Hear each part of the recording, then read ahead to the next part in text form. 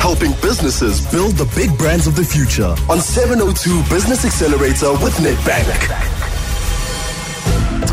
702 Business Accelerator with Nedbank. Of course, we're reviewing some of the businesses that we have profiled, and it has been inspirational. Pavlo Phitidis, has it not? It certainly has been. And Nolani, do you follow boxing at all? A little bit. And you know the difference between an uppercut and a jab? Yeah. Okay, we're going to be talking about that a little bit today. Oh, that's interesting. Is it the next business? Is it the business? It is. You know, I think Craig Denecker, who actually runs a business called The Friendly Plant, we profiled Craig for the first time probably about 3 years ago. And there's certain businesses where people are good builders, and I call the building the jab. You know, you're jabbing. But the game changer comes with the uppercut, always. It always comes with that uppercut. It's a thing that you don't see that suddenly changes the way that the boxing match is taking place. And Craig has got a really good jab, and I think that makes him a good builder. I think that he's also got a very good uppercut, and that's going to make him a good leader in this particular industry. And what his business does is it is, in effect, a landscaping design business. You have a home, you want to improve the value of your home, you call Craig, he does a design, he implements the design, and he changes the shape and face of that property permanently. You are in a situation where you want to enjoy a more outdoor life. Craig knows how to create the special places and spaces within that property itself. And that's the core of his business, along with a massive plant supply. But we'll talk about the jab and the uppercut straight after you've spoken to him. Yeah, let me welcome Craig. Yes, fine. Are you a boxer yourself? No, I'm not, but my dad was. So all right, okay. So this is where the analogy comes from. So listen, before of course, Pavlo tells us a little bit more about where the jab and the uppercut are going to come from, I just want to know how you are performing in such a difficult economy. What, you know, how do you deal with this economy? It's very tricky for us because ultimately we are selling a luxury in a market that's largely depressed.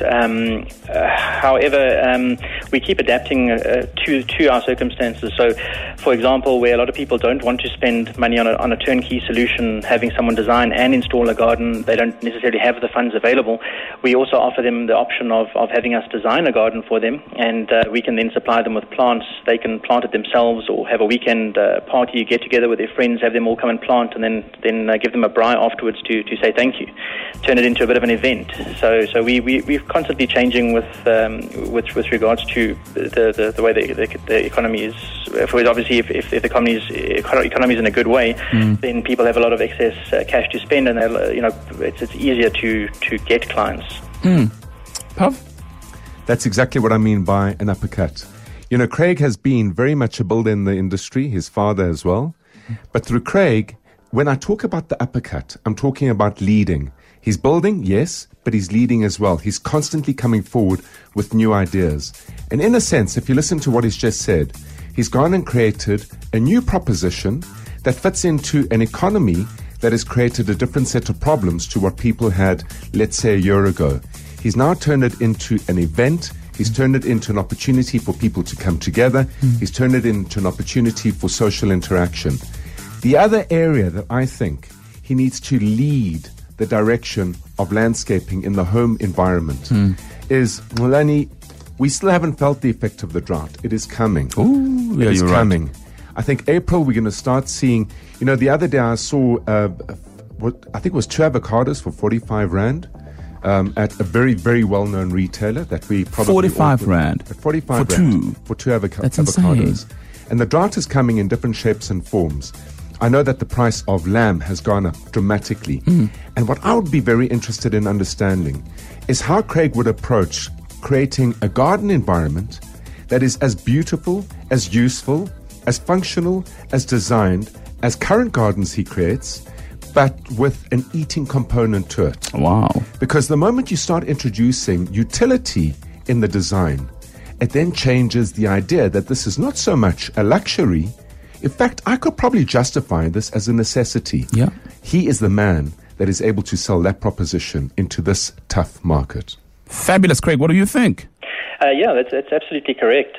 We do a lot of veggie areas and herb gardens, and we try and turn them into features. So you can actually have a whole outdoor entertaining space which is surrounded by plants which you can eat off, basically. And what that does is it takes that utilitarian look of your typical veggie patch away, and it creates something special. And you also are then in control of where your food comes from. You know where you got the seeds, if it's an heirloom seed or if it's something that's mass-produced or has genetic modification. You know what pesticides were used. It's not a big mystery where you're just paying at a shopping centre or a supermarket and you don't actually know where that food comes from. Amazing. It is amazing, and it opens up a very, very different market because a lot of families, the family of 4, the family of 5, whatever the case might be in the middle-income markets, are turning around to say, hang on a minute, things are expensive out there. Yeah. Not only do we get the benefit now of a food garden, but we have an activity that actually can educate our kids as to where food really, really comes from. So it's that old thing, Craig, never let a good crisis go to waste. No. Well put. Take advantage and adapt. That's the uppercut. Well done. All of the very best to you, Craig. Thank you for having me on the show. Oh, fantastic. Craig Deneker of The Friendly Plant. Fascinating stuff. It is. There's an opportunity in everything, as you rightly said. Yeah. All right, so tomorrow?